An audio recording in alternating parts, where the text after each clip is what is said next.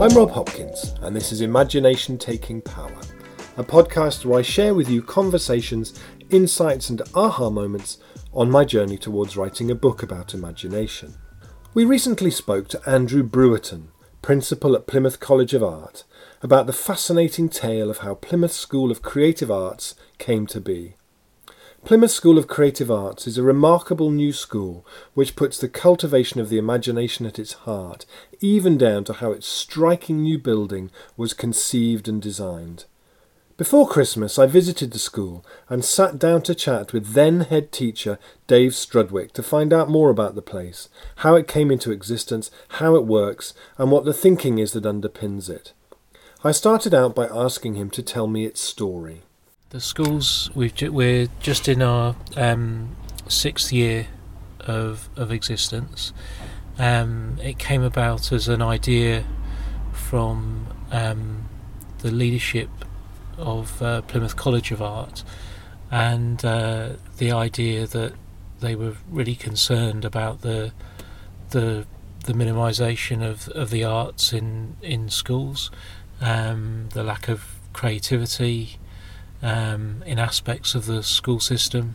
I think they felt particularly with the secondary aspects, more so than the primary, but generally, and in a very inspiring and cavalier kind of way, they thought, yeah, we make things. We're artists, and we're an art college. We make things. Let's make a school.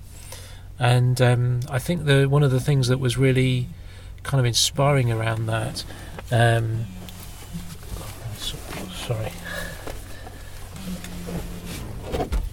one of the things that was really inspiring around that was the way that they didn't look at it from the perspective of a pipeline for the college.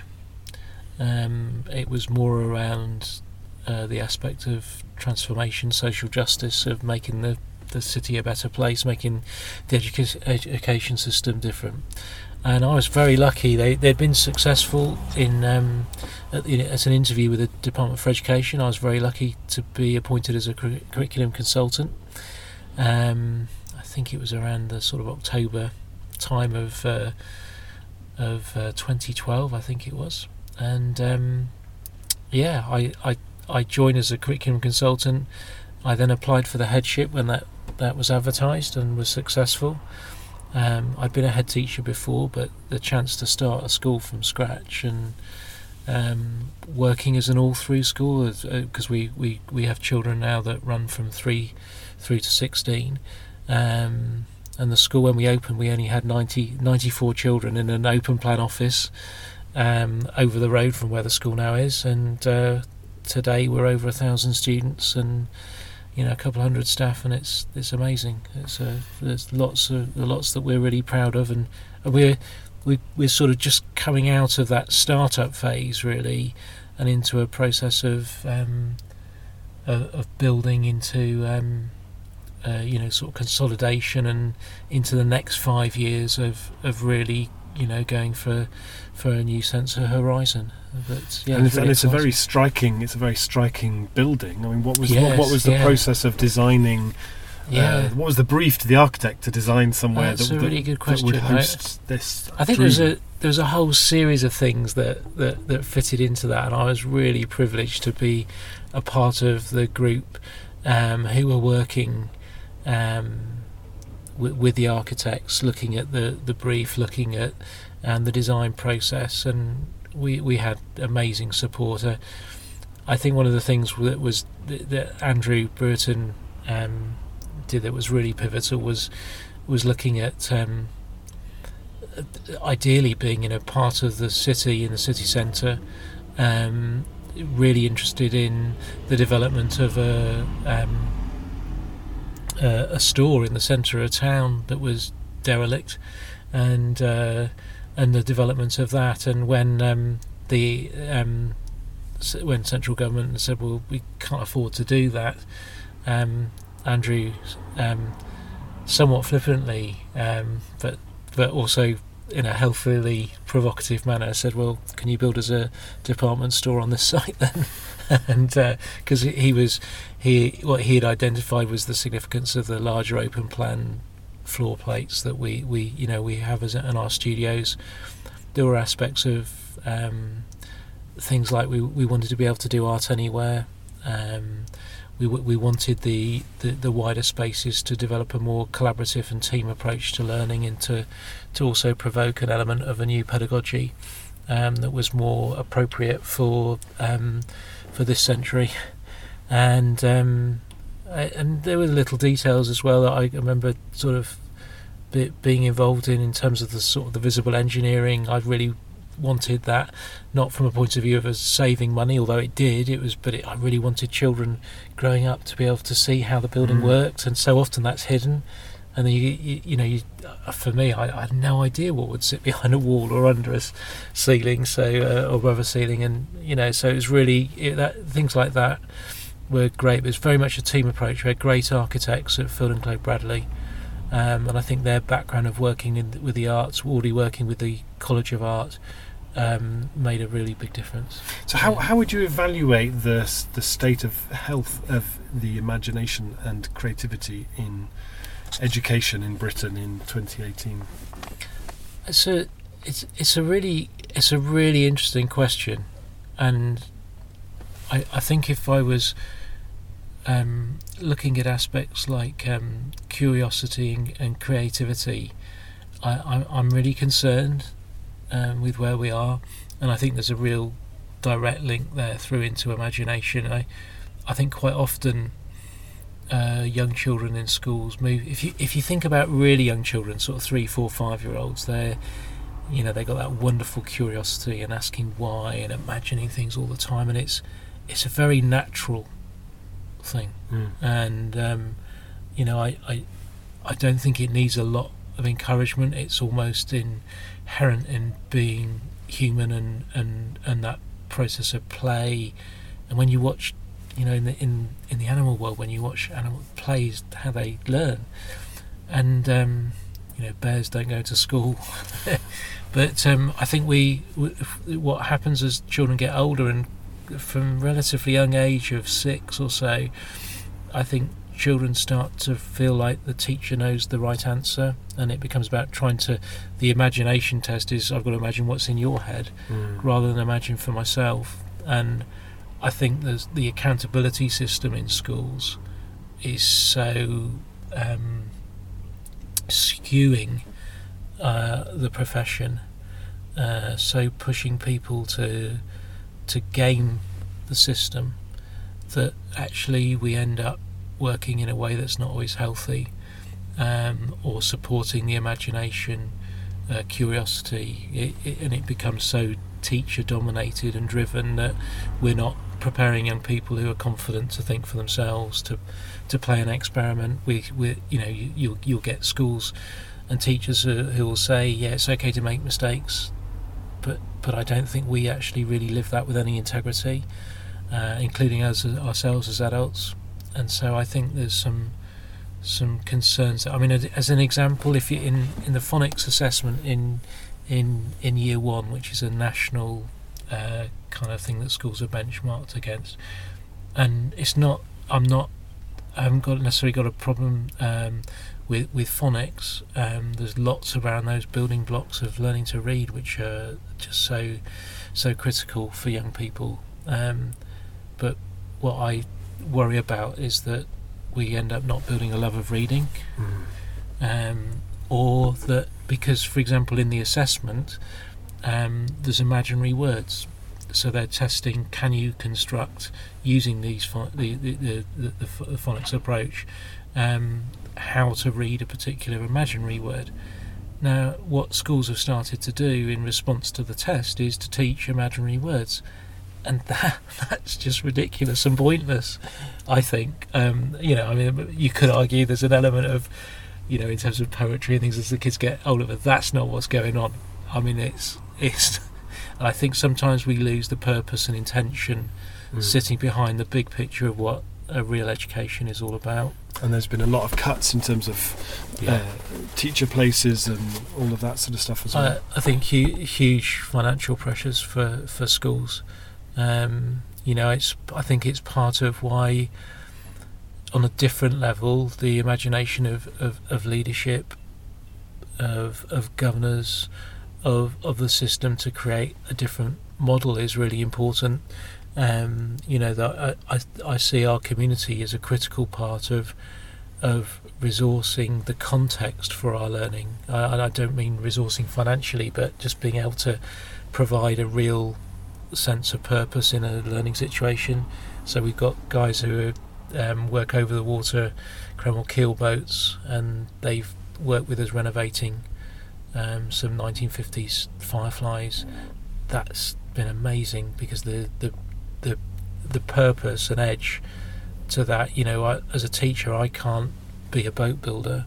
I haven't got that experience, and even you've got skilled design technology to they're not a boat builder, and then that bit of edge of you're not just making your spice rack or something, you're making a boat that you're going to sail, or you're renovating a boat that you're going to sail, and you better listen because you're going to sail this. It could be quite a wet, difficult mistake to make, you know. So I think there's something where that context and purpose from community is really powerful. But on the weekend we had, I think it was 1,500, close on 2,000 people coming through the school.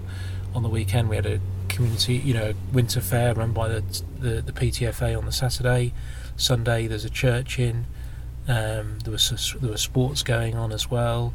There was professional wrestling being run on Sunday afternoon, and I think that's important in terms of the school space, the Red House being a community building, and that's needed in this area. It's not large. There's not another large community building, but it's also important for us financially because it supports that income generation and partnership with different members of our community. So was the school created as a free school? Was it created under the free school kind of legislation? Yeah. So ostensibly, the free school part is about how you are formed, and then ostensibly we're run like an academy, have the same accountabilities in terms of sort of how we're funded or financially. And the same accountabilities as other schools in terms of progress measures and things like that. So in terms of how you do what you do and the experience that kids have of learning, how would you say that what you do nurtures the imagination or kind of produces young people who are more imaginative? I think part of it is when we're working at our best, we give space for play and experimentation. We give a context that gives a greater level of responsibility so that the student is driving their learning. They've got a different responsibility in relationship to that, and I think when you've got a good project you do that. I was talking to a parent yesterday who was highlighting how their child was working on things at home, and we were talking about how they were staying in at lunchtime to do this additional learning, and not because they were being forced to. It was an intrinsic motivation of, I really want to do this, I want to make it as good as I can, I've got an exhibition coming up, I need to make sure that I'm representing what I think it could be, and that sense of, I think it's where sometimes as well for some of our young people it's so important to have those connections towards what's possible within your environment. We had older students from Plymouth College of Art coming over from Palace Court, so 17, 18-year-olds, and working with some of our 8-9-year-olds on developing films, and the younger children were ostensibly writing a script that these poor students then had to turn into a film with no budget, and they were the kids were really stretching their imagination. But I think the lovely thing from the reciprocal side of that was for those 8-9-year-olds, they're suddenly thinking, it's not like, I'd like to be like Steven Spielberg and a filmmaker. It's like, oh, you know, that Wendy or Ethan who comes in on a Thursday afternoon, it's like, oh, that could be me. And I think that sense of possibility is a really strong part of that link between imagination and intrinsic motivation. And I think that's something that, if you're just driving towards a test or an exam, it's not that there's something wrong with examination, but if you're driving towards that solely, it's not enough. And it's not gonna feed that sense of possibility. It's just a grade, you're trying to get to, and it's not that I'm arguing against high standards or anything silly like that. The quality that can be produced in a real context, a real project, I would argue is much deeper, more sustainable learning. I can remember, doing really well in exams, and then afterwards, I couldn't remember a thing of it, and I can't remember many of those things now. Yet some of those really more meaningful experiences I've had in life, you never forget. So you did a project-based learning like they now do in Finland as a kind of a standard, and they're starting to do in other places, rather than now it's geography, now it's French. You take that more project-based approach. We do, and even within, as the students get older into their GCSEs and BTEC and various different qualifications, we still use projects there within a subject, because the lovely thing with a really good project though is it cuts across the boundaries of a subject, which is quite an academic process rather than a real life process. I had the privilege of working with a group of scientists in the Science Museum in London, and the way that their work was, the way you could make sense of it, it was as much about art, interpretation, perception, neuroscience. It was all of those things within one. And I remember Andrew Brereton talking about the nature of culinary art in terms of the science in that, the culture and the history and those things. And often in our lives we don't compartmentalise it in the way that we do in schools for exams, and I think that's where the context and a good project is so helpful and can really drive that intrinsic love of an inquiry, being really curious, rather than worried about you don't know something, being really excited because you don't know something. That's certainly one of the things I learned from working with those neuroscientists in the Science Museum, was they were insatiably curious, a little bit like a 3 or 4 year old, and they were most excited when they didn't know. Whereas I think for me as a teacher, I'd kind of got conditioned into feeling I should know the answer, and it was really obvious working with them that was a real flaw in the way I wound up being. And I think part of what is kind of a challenge for us as a school, and requires the imagination of staff and leaders as much as for the children, is that we have to reimagine ourselves in relation to what good learning is about and what good education is about. So for you, if young people left school at 16 or 18, as imaginative as they could be, and the previous 10 years, 12 years of their life had led up to producing them emerging as imaginative as possible, what might that time have been like? What might some of the qualities or the experience of that have been like? I think some parts of it would be that wonderful kind of experience of excitement and fear in just about equal measures, of going out of your comfort zone and it not being, to becoming more comfortable through those experiences, through being stretched to new things, to realise it's okay not to know. I think some of those things would be very much embedded experiences within the community, a real life brief, things where you're drafting and redrafting rather than you make once and then you so often in schools, let's evaluate what we've done, Why are we evaluating? Oh, because that's what you do at the end of a half term. And then do you go back to it? Do you get a new brief? Does the client feedback? And we don't do that in schools. It's one of the things we've really been working on is the redrafting process of, okay, you've written something once and then you're refining it, or you've drawn something and you draw it again and again, and you keep building until you get to a point of real quality. I think sometimes in schools we rush. It can be overfilled with content rather than quality. So that's one thing that I'd really want young people to have. I'd want them to have the experience of not being at home as well.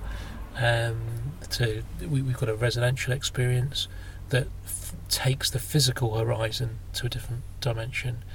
I think that's really important. When you've got young people who, are going over to Cornwall and they're saying, "Well, what's this bridge?" And then it's like, or actually all of our children from 7 to 11 the other day went on a boat trip up the Tamar. They went under the Tamar to look at it from different perspectives. They're involved in making models of it and developing a whole project around the Tamar and how it's developed and why that might have happened in the way that it has.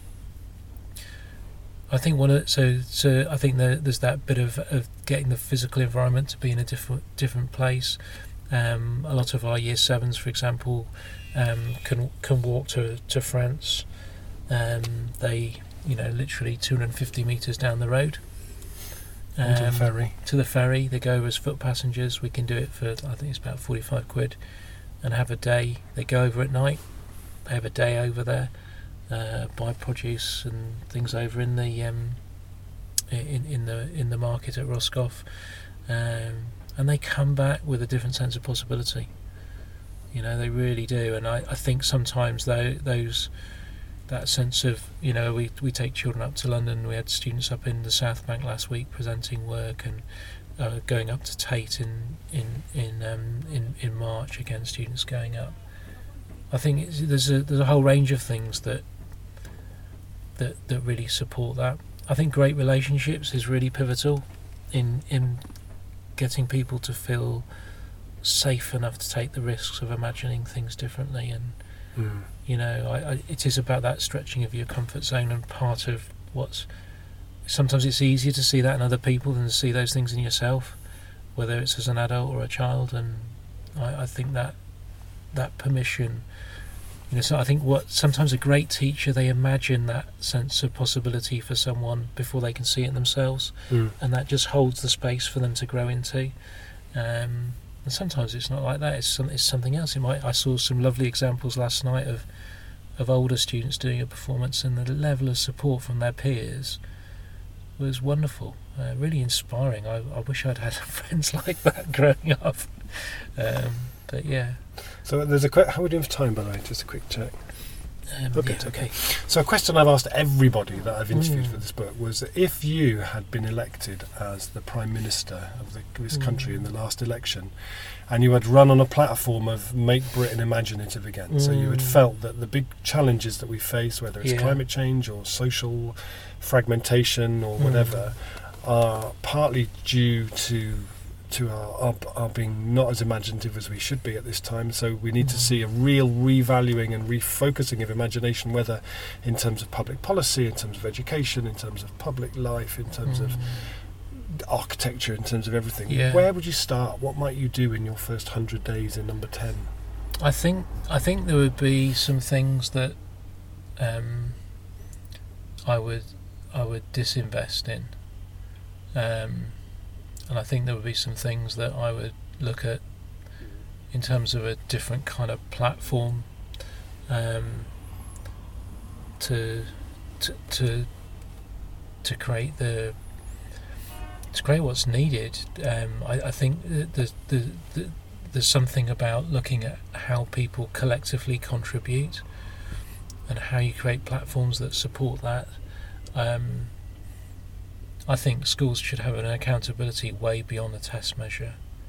I think the danger is that you could see in the current climate that they'll create some imagination score, and Oh my God, Dave, you've only got 4.5 out of 10 on your imagination score, and you can just sort of see that kind of thing building a level of anxiety that will stop I'm people. not imaginative enough. Yeah, no, oh God, I and then you get more stress, so you'll be less imaginative and more predictable. And I think there's something about just not that everything to do with the accountability measures in schools has been unhelpful, but I think there's a limit. It's got real limits, and I think there's a time for really changing the expectations around what the purpose of school is about.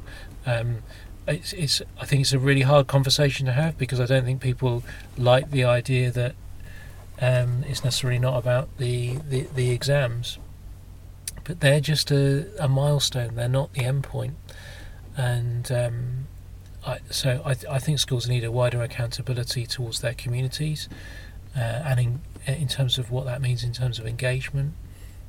I definitely lose a series of the accountability measures of very young children that I think are ever so unhelpful. SATs and stuff like that. Yeah, the phonics assessment I was talking about earlier, just the relentlessness of schools being measured in such a narrow set of criteria means that people do not feel at times they've got the space to invest in the things that really matter. And some of those things that really matter, like making our society a better place, and getting young people to feel that they can contribute towards their future, their community, our world. How do you really measure that? Is it even helpful to consider that you do? And I think there are aspects of the whole way that we view things that they need to be challenged and deconstructed, and I think there are some things in terms of platforms for investment that schools aren't, on one level clearly schools can't be responsible for everything that happens in a young person's life, but on another level we can offer so much. We can make such a difference, and I think that sense of contribution towards somebody's life, not just when they're with you in school, but beyond them being 16, beyond the walls of the school. I think those things are really, really significant. So kind of looking like at I guess like in Finland where they do it, where the teachers do an extra couple of years training and then they're just trusted. So I feel like that this isn't a time where there's a lot of trust given to teachers at the moment in this country. I think that would be a part of losing some of those accountability measures, because I think staff really, they care about what they do. People invest so much time and energy and expertise in things, but some of that expertise gets stifled and limited in relation to gaming the system rather than trying to do what's right. I think there are some things that people need time on a national basis to construct from what the assets are, though, and what I mean by that is I think so often we base our conversations in schools and in governments based on what's not working, rather than what we're actually trying to build. And I think for the one of the lovely things I was hearing the other day was that there's some research that shows that when schools find out they're getting a new building, their results start to increase without anything being built. But it's that sense of possibility, I think, probably, and that sense of imagination of actually you start to think differently, and then you realise we don't have to wait for the building. We can just be different. We can do things differently, and I think that's something that's needed on a national basis of what are we trying to build. The nature of news and debate is it often becomes polarised and polemic rather than something that's trying to construct and build and align towards something.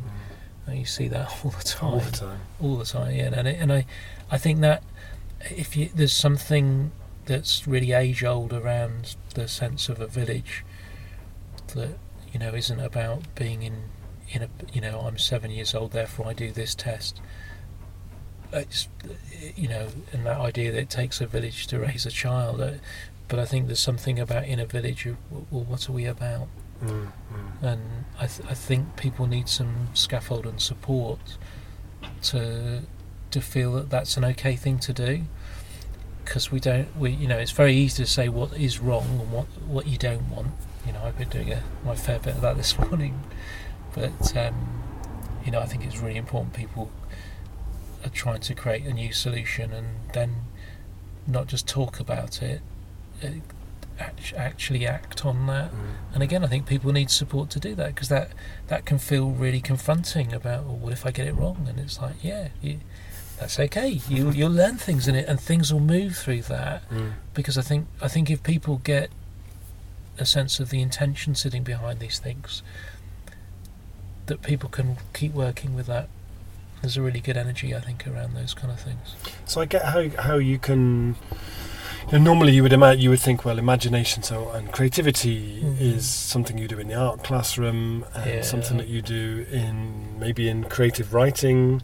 But I had a friend of mine who did teacher training up in London. She said on the first day they showed her that Ken Robinson TED talk, and then said, of course, but you know, that's if you're going to be teaching the arts or English. Of course, if you're teaching maths and science, you won't be drawing any of that stuff. So how do you? She was absolutely heartbroken. I couldn't even be here to do this.